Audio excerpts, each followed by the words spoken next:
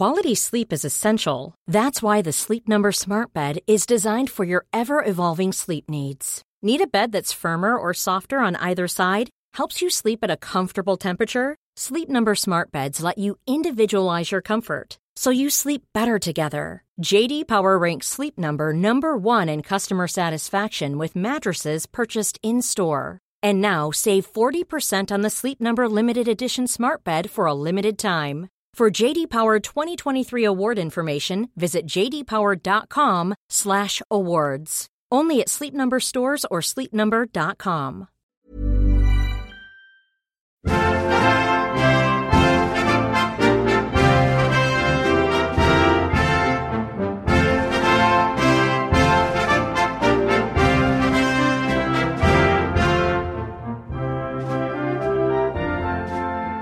Welcome, history friends, patrons all, to Poland is Not Yet Lost, the second introduction episode. So, we've sort of set the scene for what I plan to do in this podcast and why. We've given you a hopefully captivating first ever episode, which has piqued your interest and drawn you in a little bit and made you want to know more about what we're doing here. We've explained that my goal in this podcast is to trace Polish history through the 18th century, with a focus above all on diplomacy, human agency, high politics, and a sneaky intrigue. At the same time, our mission is to get to the bottom of the key question. Did the Poles do it all to themselves, or can we lay more blame at the feet of the foreign powers when explaining how the Polish-Lithuanian Commonwealth suddenly ceased to exist by 1795? Since we seem inherently incapable of releasing singular introductory episodes these days, you'll be happy to note that this second introduction episode here does contain some useful information, and it is worthwhile, I believe, in setting these two episodes apart. In this introduction episode, we'll explain our focus for this podcast in more detail. We explain the terminology we're going to use, and we explain how we plan on traversing such an eventful, vibrant century as the 18th without getting distracted. Well, distracted too much, that is. Yes, indeed, we have a lot of explaining to do, but I'll also be providing some detail on the sources I'll be using, the overall structure of this series, and of course the schedule. I don't want to waste any more of your time, so without any further ado, let's get into this.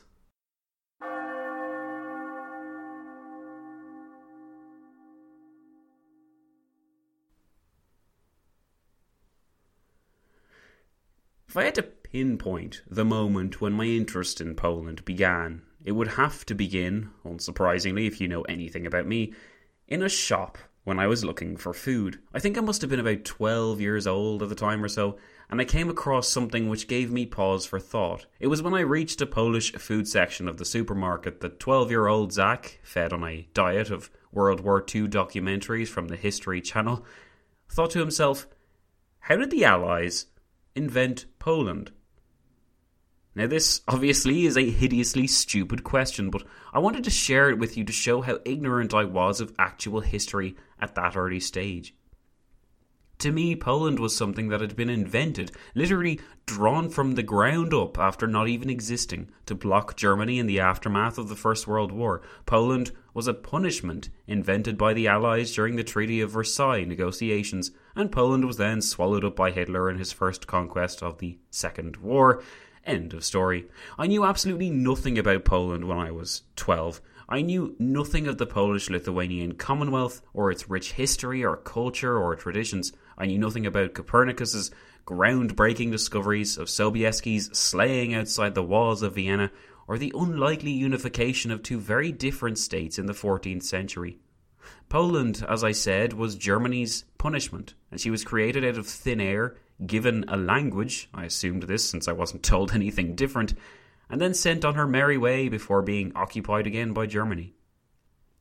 It was only when I went to my dad and did the decent thing, I asked my hideously stupid question to him, that things began to change. My query as to how the Allies managed to invent an ethnicity, a language and a culture, all with the aim of just bothering Germany, was greeted with a puzzled response from my dad, but also much appreciated patience.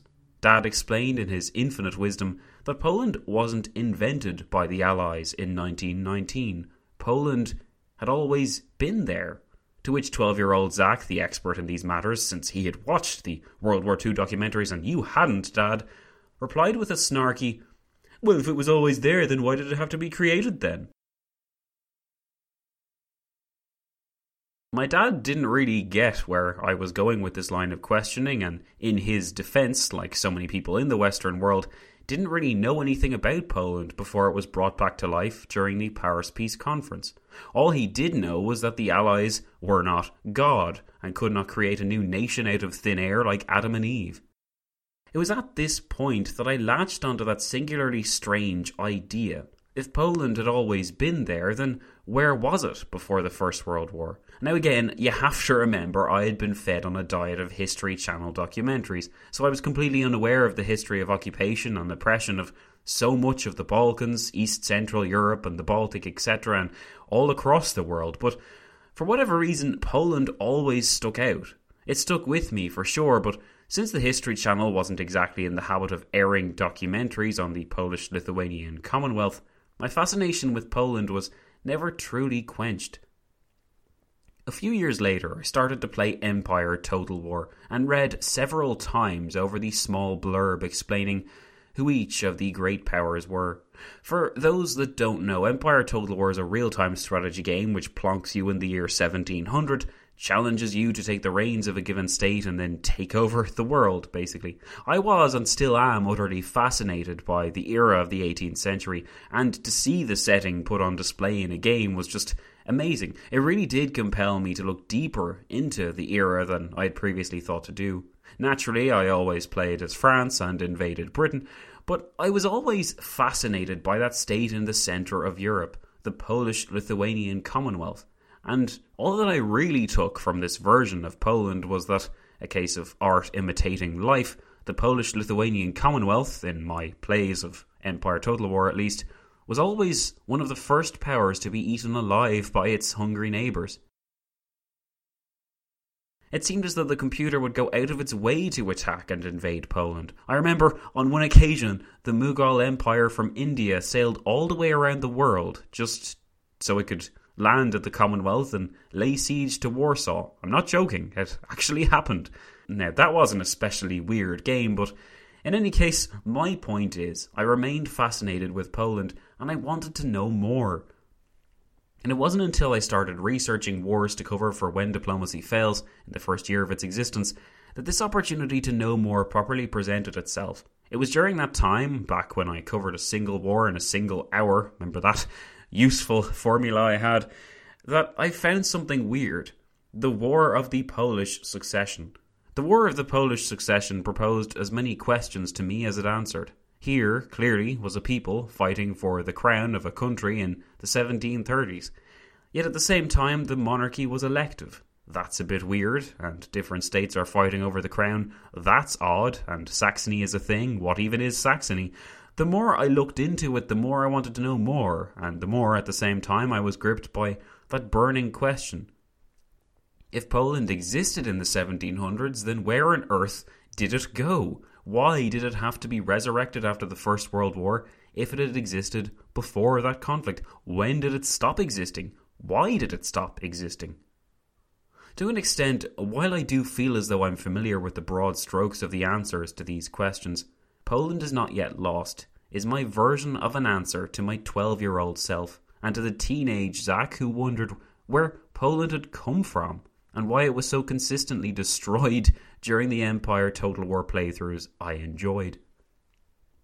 It is also something of a self-indulgent romp through one of my favourite periods in history, the 18th century. It is also somewhat one-sided in its perspective, insofar as you cannot talk about Poland without talking about Lithuania, since those two entities were bound together by marriage in 1386 and by political union in 1569. But I am going to focus my attentions on Poland rather than Lithuania, and this is probably obvious from the title of the podcast, since it's Poland rather than Lithuania that isn't being lost, but still it deserves reiterating here in case I'm pulled up on it later. I won't be ignoring Lithuania, that would be impossible, but I won't be going into the history of that country with the same passion for detail as I will be with Poland. Speaking of Poland, It's worth clarifying here why there are so many different names for Poland running around. The Commonwealth that I keep talking about is the shorthand name for the Polish-Lithuanian Commonwealth, which was created in 1569 when the Poles and Lithuanians bound their two states together. Now that is an event we'll be looking at in the introductory episodes we're releasing in Section A, called Creating a Commonwealth. And in Section B, we'll be taking the history of the Commonwealth from 1569 up to 1700, so that you have an idea of where we are and we're all on the same page. We'll talk more about Commonwealth at that stage, but you should note that throughout Poland is not yet lost. I'll be using the terms Poland, the Polish-Lithuanian Commonwealth, and simply the Commonwealth interchangeably, since all are technically correct. Citizens of the Commonwealth saw themselves as Polish, even if they were Lithuanian, Ruthenian, Prussian, etc., in the same way that a Scottish or English or Welsh person can be considered British.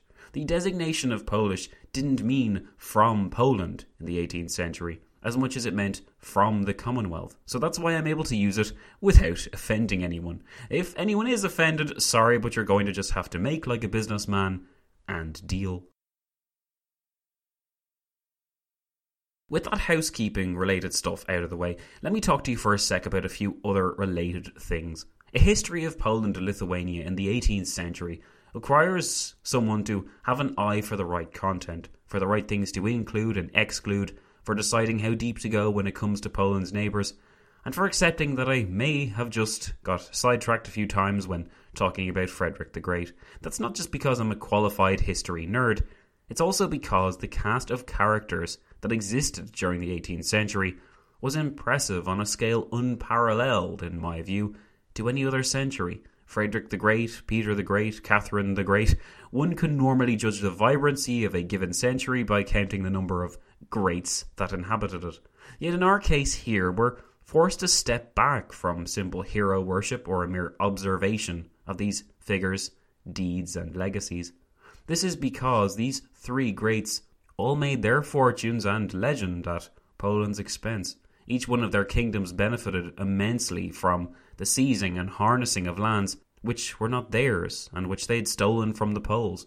Not only that, but upon reaching their zenith in power, the magnetism of their personalities on full display, the position of the Polish victim in historiography was adjusted to suit their mystique. These three great figures had not been predators, oh no. They were not preying upon the weakness and confusion of their neighbour. They had not taken advantage of the setbacks of this neighbour to inflate their powers or legacy or egos. Instead, you see, Poland-Lithuania itself was to blame. The Commonwealth had been a destabilising influence on the continent. It had sapped the resources and patience of its neighbours by failing to keep a lid on its contagious problems. It engaged in disgusting religious persecution and remained a hotbed of religious intolerance. It had proved itself unable to reform time and time again. Worse than all that, though, Poland's greatest crime of all was that it had the audacity to be weak when its neighbours happened to be strong. That, as history has shown time and again, was more than enough of a crime to sentence Poland, and the Poles themselves, to a decade of ridicule, resistance and despair. As we've already seen from just a few quotations and examples in the last episode and that Imagine exercise I got you guys to do, a great deal of ignorance did exist on the subject of Poland. It was almost as though the perception seemed to be that Poland may have been a victim, but to be honest, so say the greats of Europe, she was kind of asking for it. This series provides the firmest argument against this idea, and a major reason why I decided to do it was to right this incorrect perception, which was plainly carried into the 20th century. I did have another reason, not necessarily for starting, but certainly for persevering with this project. Those keeping abreast of current events in Poland will have noted a more sinister and unfortunate turn of events, which have continued to develop as I researched this series, but which further compelled me to complete it. In the beginning of 2018, a law was proposed in Poland called the Holocaust Bill, and it immediately drew controversy and criticism from around the world, surprising the right-wing Polish government and Prime Minister who had devised it. Per the terms of that law, it would have been illegal to say or write words expressing the fact, and it is a fact, that some Poles played a role in the Holocaust. This despite the very real, undeniable evidence to the effect that Poles, victims though they undoubtedly were, did regrettably play a role in the Holocaust, just as all occupied populations did in some way. 6 million Poles died in the course of the Second World War. Roughly half of them were Jews, and historians have written about the uniquely Polish Holocaust which took place in that conflict as the country was choked between the Soviets and Nazis. For a time it seemed that the actions of Poland's right-wing government could represent the beginning of a worrying trend in Eastern Europe.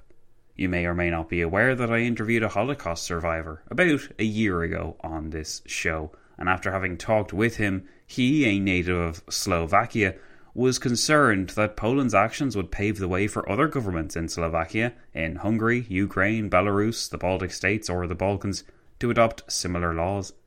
Thankfully, much of this concern proved unfounded, at least to some extent, because in June 2018 the Polish government backpedalled on the law, abandoning it and apparently confining it to the dustbin.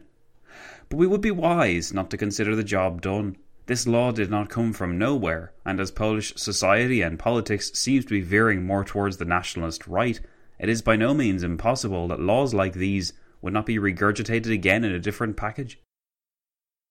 The best way for people like myself, and for Tommy Reichenthal, the aforementioned Holocaust survivor, to fight these delusional laws and ideologies is to present the truth. This law and the ideology which powers it is denial. There's no other way to put it than to state that the law violates historical memory and covers up the truth. It not only sweeps under the carpet the terrible cruelties and tragedies inflicted upon Poland's rooted Jewish population, an immensely distasteful tactic in and of itself, it also absolves Poland's wartime government of any crimes committed in the name of the Nazis. In addition to this, it paints a dark picture today of the calibre of Polish statesmen in the 21st century, that they're so willing to cover up their nation's painful history, and that Polish citizens, not all of them but some of them at least, are evidently willing to listen to this distortion, often with a tragically misplaced enthusiasm. Because this series has been so long in the works, it's often happened that events like these have quite affected me. When I first learned of this law being passed, I was so disgusted that I found it. Hey, I'm Ryan Reynolds. Recently, I asked Mint Mobile's legal team if big wireless companies are allowed to raise prices due to inflation. They said yes. And then when I asked if raising prices technically violates those onerous 2-year contracts, they said, "What the f*** are you talking about, you insane Hollywood ass?" So to recap, we're cutting the price of Mint Unlimited from $30 a month to just $15 a month. Give it a try at mintmobile.com/switch. $45 up front for 3 months plus taxes and fees. Promo rate for new customers for limited time. Unlimited more than 40 gigabytes per month. Slows full terms at mintmobile.com. There's never been a faster or easier way to start your weight loss journey than with PlushCare. PlushCare accepts most insurance plans and gives you online access to board-certified physicians who can prescribe FDA-approved weight loss medications like Wegovy and Zepbound for those who qualify. Take charge of your health and speak with a board-certified physician about a weight loss plan that's right for you. Get started today at plushcare.com/weight loss. That's plushcare.com/weight loss. plushcare.com/weight loss. Quality sleep is essential. That's why the Sleep Number Smart Bed is designed for your ever-evolving sleep needs. Need a bed that's firmer or softer on either side? Helps you sleep at a comfortable temperature? Sleep Number Smart Beds let you individualize your comfort, so you sleep better together. J.D. Power ranks Sleep Number number 1 in customer satisfaction with mattresses purchased in-store. And now save 40% on the Sleep Number Limited Edition Smart Bed for a limited time. For J.D. Power 2023 award information, visit jdpower.com/awards. Only at Sleep Number stores or sleepnumber.com. It's immensely difficult to return to researching this series at all. Every time I looked at Poland in history, all I could see was this nonsense law. But after a small break, I persevered, for one reason above all. I don't want people living in our world today to think that there's nothing more to Poland than a government which lives in denial of its past. Instead, I want people to know that before this Third Republic of the modern day, and before the Second Republic of the interwar years, there was one republic, there was a Commonwealth, and that this Commonwealth deserves attention and notoriety for its achievements, its progress and its tolerance.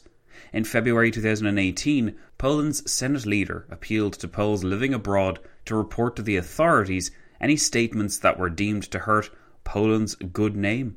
It's fairly safe to say that this good name has taken a knock already with that ahistorical and deeply insulting law. A year later, and it has become increasingly clear that Poland's government is seeking to take the liberal out of liberal democracy by effectively controlling the free press and monopolising the debate with state TV. In contrast with the German proclamations of remorse and sorrow and the state visit of Germany's president to Poland to mark the 80th anniversary of the eruption of the Second World War, Poland's official history remains somewhat dissatisfying. Perhaps a part of the reason for this can be found in the sheer trauma which Poland experienced in the 20th century on an unimaginable scale. Perhaps we also must take into account not merely the experience of the Second World War, but also the immediate aftermath, when the Soviet invasion and Western abandonment of Warsaw enabled Moscow to impose its will freely upon the aching country. With that control came a newly sanitized version of Polish history, complete with a generous account of her relations with Russia and the values of international communism. It was very far from what most Poles wanted then, and their actions in spearheading the downfall of the USSR demonstrates that the lies had not resonated. Poles, in spite of the best efforts of Russian leaders from Peter the Great to Stalin, were still Polish. Perhaps, following these experiences, it is to be expected that Poland would swing determinedly against the mainstream of social or liberal democracy. Perhaps the current nationalism and xenophobia of Poland's government is only a passing fad, and her uncomfortable position in the increasingly undemocratic bloc of Eastern EU states will not be permanent. Then again, if history has taught us anything, complacency is a luxury we can ill afford. If something is not done within the next few years, Poland could sink into a hole of self-denial and national despair, all of its own making. And I want to stop that. This series is my small, very small, I have to say, contribution to this effort, and it is my hope that Poland is not yet lost can do some genuine good.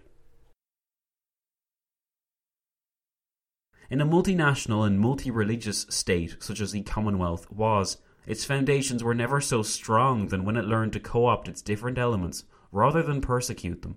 These qualities, when the rest of Europe was forcing people to choose between loyalty to the state or to their god, resulted in an explosion of immigration to the Polish-Lithuanian Commonwealth. Before long, the Commonwealth boasted the largest population of Jews in Europe, and the industriousness of these people, in combination with a whole load of other factors, and when all the other parts were working correctly, enabled the Polish-Lithuanian Commonwealth to endure a kind of golden age of learning, scientific discovery and advancement over the 16th and early 17th centuries. This was the culmination of republican ideals, of ideas about the rights of man and of fledgling notions of democracy. If it was the culmination, then it was also the peak of the Commonwealth's performance. The 17th century was to be a century of incessant warfare, disruption and devastation for Poland, in which one of the sole shining lights was to be Jan Sobieski's leadership, an appearance, legendary appearance, which we've talked about before, outside the walls of Vienna in 1683. The damage inflicted upon the Commonwealth in the 17th century was capitalised upon by its much stronger neighbours in the 18th century. With the damage done, the Commonwealth's officials were discovering that devices and concepts which had worked so well in the past no longer functioned as they used to. The Commonwealth's learning institutions had become stagnant, while its armed forces became less professional, its agriculture less productive, and its nobles more selfish. At the same time, almost as a reaction to these woes, Commonwealth society became less tolerant and accepting, far less economically stable, and, ultimately, a great deal more vulnerable. In the latter 18th century, unable to defend itself, its neighbours in Austria, Russia and Prussia picked the Commonwealth apart, so that by 1795 there was nothing left. This indeed is the short version of the history of the Polish-Lithuanian Commonwealth, but as you can probably tell, we're here for the longer version.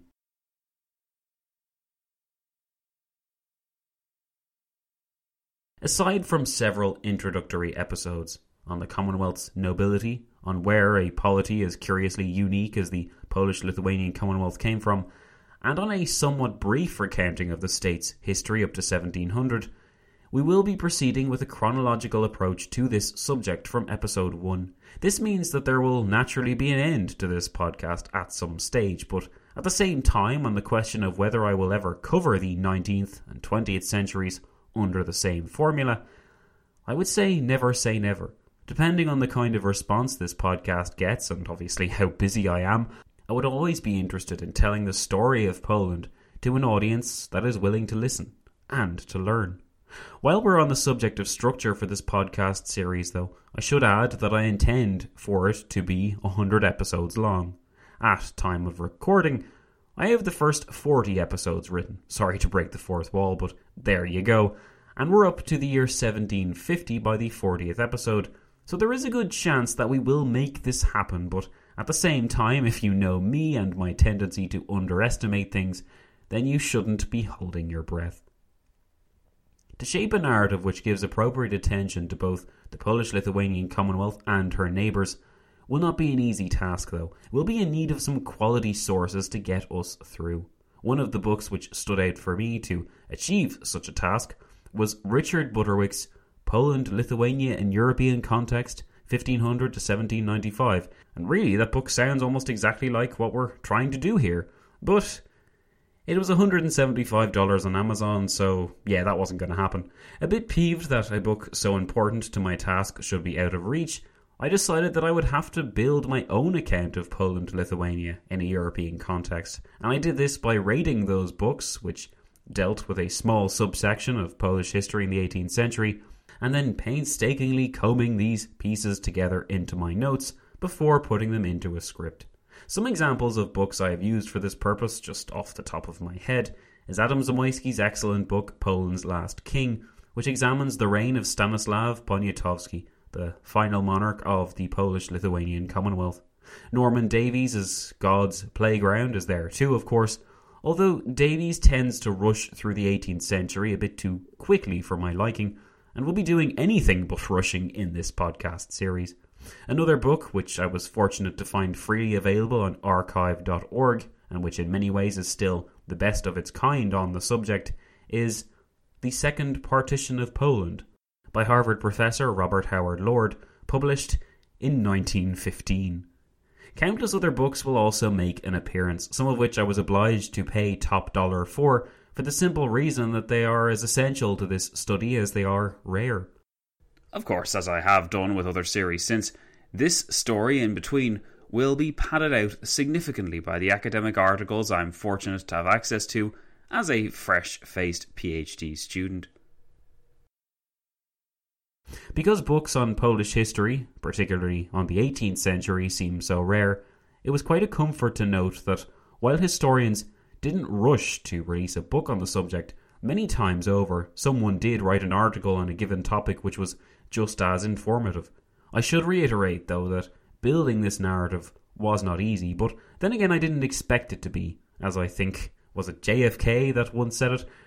We do these things not because they are easy, but because they are hard. Poland is Not Yet Lost is a love affair which I have been nursing for some time, and it appealed to me not just because I was utterly fascinated by the subject matter, but also because, as I'm wont to do within the realm of history podcasting, I'm always gripped by the appeal of going to where no other history podcaster has gone before. No other history podcaster examined the July crisis in the detail that I did in 2014. No other history podcaster has examined Ireland's 1916 Rising in the way that I did either. No other history podcaster, as far as I know, has examined Louis XIV's era in the obsessively detailed way that I did. The thing is, of course, these were all projects which took place under the banner of When Diplomacy Fails. In this case, the series is a Patreon exclusive, but hopefully, like those aforementioned series, you will view our venture here as similarly worthy of your money and time. It is my sincerest hope that you do, not just because it's a fascinating story, but also because I'll be making my living and paying for my PhD on the back of this series' success. If that sounds like a bit of a gamble, I think it's a gamble worth taking. I always knew that researching Polish history in proper detail was bound to be a challenge. It was with this challenge in mind that I approached the idea of a Polish history mini-series, which I set as a goal on Patreon, and which I promised I would start producing once I passed the target of $500 a month. Thanks to the generosity of my patrons, we've since surpassed that target and never looked back.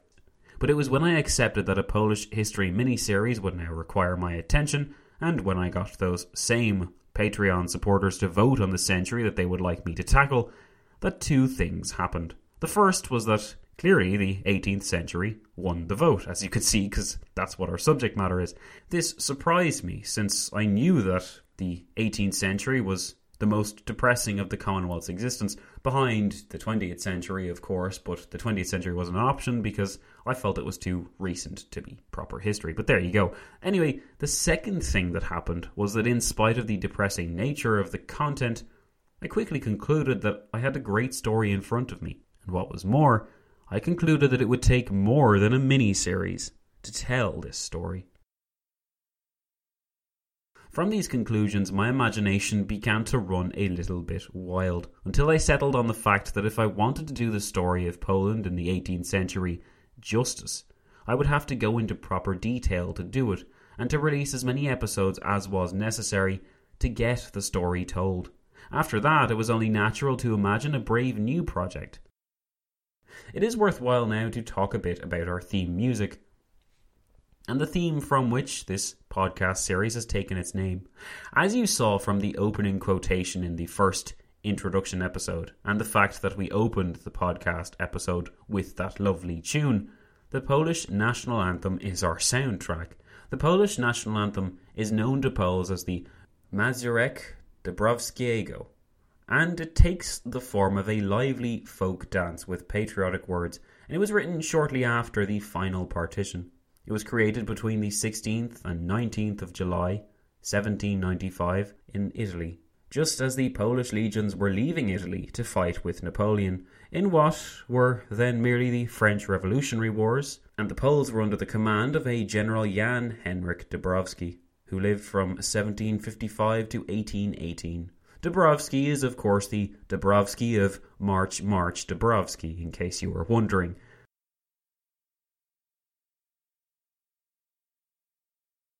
Polish affinity for Napoleon Bonaparte was an important fact of the Napoleonic Wars, so it's only appropriate that the full version of the anthem captures this fact. The author of the Song of the Polish Legions in Italy, as the anthem was originally called, was supposed to have been Józef Wybicki, General Dąbrowski's close associate, but just so you know, there remains an element of uncertainty over who actually wrote the music and provided the words. The folk tune and the inspiring texts, with the first verse beginning with "Poland's not dead as long as we live," immediately captured the attention of the soldiers, Poland's émigrés and the country's inhabitants.